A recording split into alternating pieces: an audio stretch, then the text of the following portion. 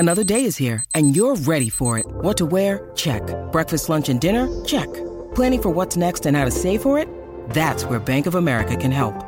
For your financial to-dos, Bank of America has experts ready to help get you closer to your goals. Get started at one of our local financial centers or 24/7 in our mobile banking app. Find a location near you at bankofamerica.com/talktous. What would you like the power to do? Mobile banking requires downloading the app and is only available for select devices. Message and data rates may apply. Bank of America N.A., member FDIC. Delicious meets nutritious in the snack that packs a real protein punch. Wonderful Pistachios. Each 1-ounce serving of Wonderful Pistachios has 6 grams of protein, giving you over 10% of your daily value and making Wonderful Pistachios one of the highest protein nuts. But perhaps more than that, I love all of the flavors they have. Their sea salt and vinegar ones are my favorite when I'm craving that flavor but want to keep it healthy. But that's just the tip of the iceberg. Wonderful Pistachios come in a variety of flavors, like chili roasted, honey roasted, smoky barbecue, and jalapeno lime, perfect for enjoying with family and friends or taking them with you on the go. Whether you're a pistachio purist who loves cracking open every nut, or you prefer the convenience of no-shells pistachios, Wonderful Pistachios has got you covered. Grab Wonderful Pistachios and elevate your snacking game today. So fill up with a healthy snack when hunger strikes. Visit wonderfulpistachios.com to learn more. That's wonderfulpistachios.com. This is Optimal Health Daily, episode 1219, Scale Obsessed by Jesse Kneeland of jessekneeland.com, and I'm Dr. Neal. A very happy Kwanzaa and Boxing Day to you, and welcome back to Optimal Health Daily, where I act as your narrator at the best health and fitness blogs covering fitness, nutrition, stress management, weight management, and more, and always with a bit of my commentary at the end. And then on Fridays, I answer your questions right here on the show. Now, if you celebrated Christmas yesterday, I hope you had a wonderful and safe holiday. It's always a little bit sad for me when Christmas is over because it's my favorite holiday. But this year I'm going to keep the cheer going. I'm going to watch a favorite Christmas movie of mine every day for the next few days. Tonight, National Lampoon's Christmas Vacation. But before I pop in that DVD, let's get right to today's post and start optimizing your life. Scale Obsessed by Jesse Kneeland of jessekneeland.com. How often do you weigh yourself? Too often. While I've had this exact same conversation with clients hundreds of times over the years, a client, let's call her Zuri, said these words to me again a few months ago. She was blushing, embarrassed to admit something, quote, so stupid and crazy. I responded, how often? She responded, 3 times a day on a good day, up to 6 or 10 on a bad day, sometimes more. The interesting thing is that Zuri is a personal trainer. She's intimately aware of the science of fat loss because she helps clients with it all the time. She knows you can't gain weight by having a big snack or meal, and she knows fluctuations throughout the day only reflect changes in water weight or digestion or bathroom timing, not fat. But still, 3 times a day at least, Zuri gets on a scale to find out, quote, how she's doing. To find out if she, quote, ate too much. She'll use the scale to determine what kind of mood she should be in, how she should feel about herself, and how much food she can eat the rest of the day.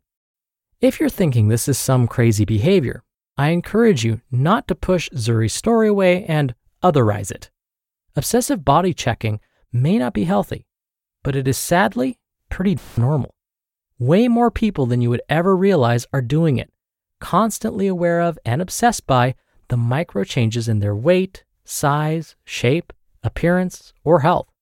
Plus, all of us have our own coping and numbing behaviors. Maybe instead of weighing yourself, you scroll Instagram endlessly, or online shop, or binge eat. In some ways, it's all the same. Also, if you're thinking, OMG, I'm Zuri, I encourage you to hold this fact with curiosity and compassion as you hear this. You are not crazy or abnormal. The first step I take with a client in this situation is to acknowledge that they have come to believe the number on the scale has power. At a certain point in their development, they learned that this number was important, that it held great significance, and that without it, they would be thrust into a terrifying world of out-of-controlness and danger. When I asked Zuri what would happen if she stopped weighing herself, she said, "I don't know. I feel like I would die." After years or decades of checking this number constantly, the discomfort of giving it up can be so great it feels practically unsurvivable.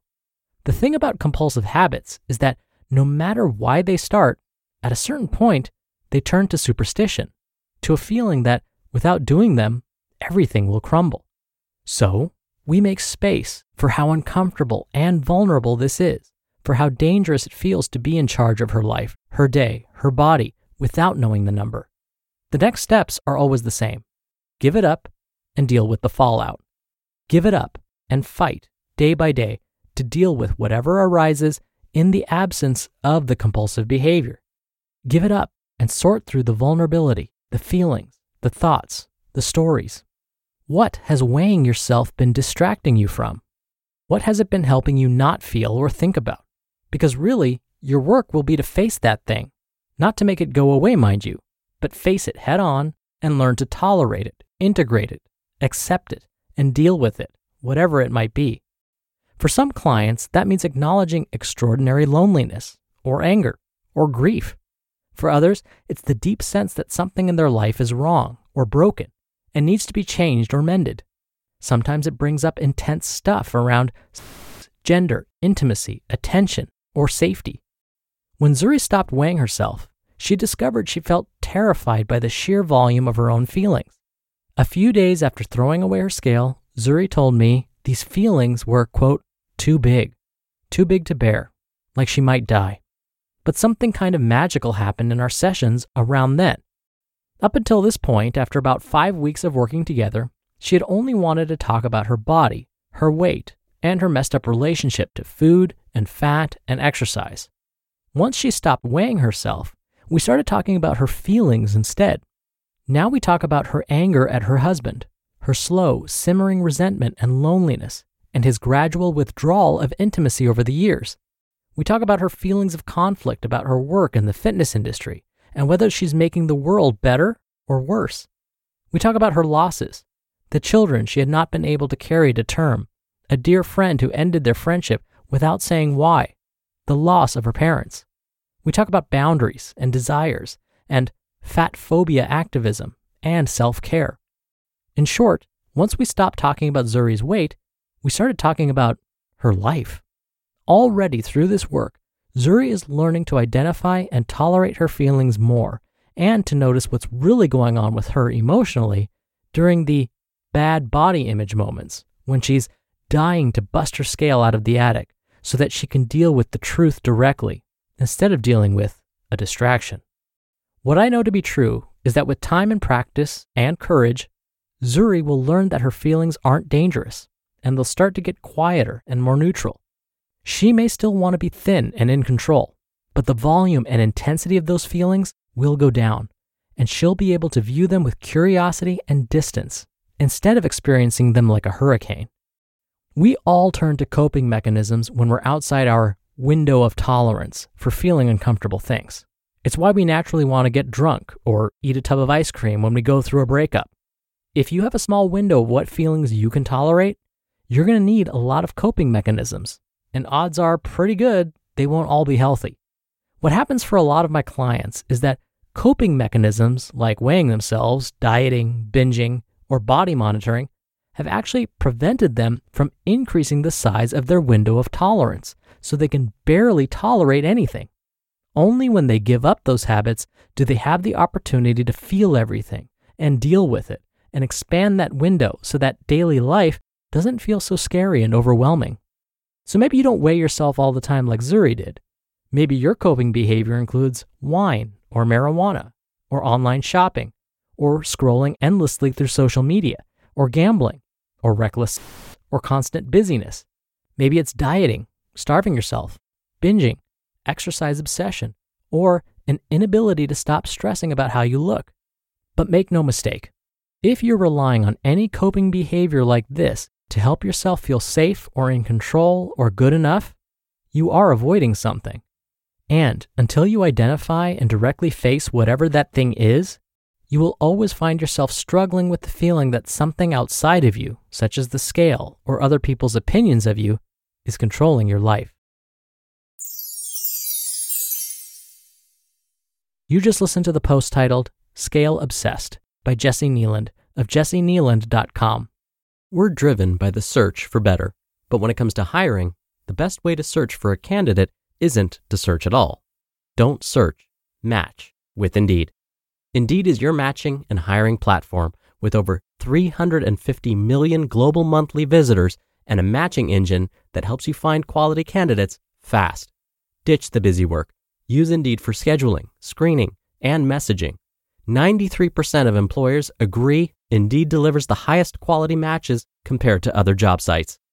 One of the things I love about Indeed is that it filters out incompatible applicants. So when you're hiring, the process is much faster, and you only have to consider applicants that are already likely to be a great fit. And listeners of this show will get a $75 sponsored job credit to get your jobs more visibility at Indeed.com/health. Just go to Indeed.com/health right now and support our show by saying you heard about Indeed on this podcast. Indeed.com/health. Terms and conditions apply. Need to hire? You need Indeed. Dr. Neal here for my commentary. If you find that you or someone you know tends to exhibit the behaviors that Jessie described in her post, speaking to a healthcare professional can be really beneficial. Jessie has had some amazing success stories with her clients, but I'm sure there were times when it seemed like the person just couldn't be helped. It happens. That's when it can be really helpful to speak or refer them to a healthcare professional that specializes in mental health, like a psychologist, a psychiatrist, or a marriage and family therapist. Now, I know I sound like a commercial right now, but I swear these words are coming from me. Mental health professionals exist to help individuals with these very issues. That's their job. That's why they got into this field. This is what they're trained to do. So again, if the story Jessie shared sounded like you or someone you know, share this episode with them and gently encourage them to seek some care. All right, that'll do it for today. I'm going to go watch National Lampoon's Christmas Vacation.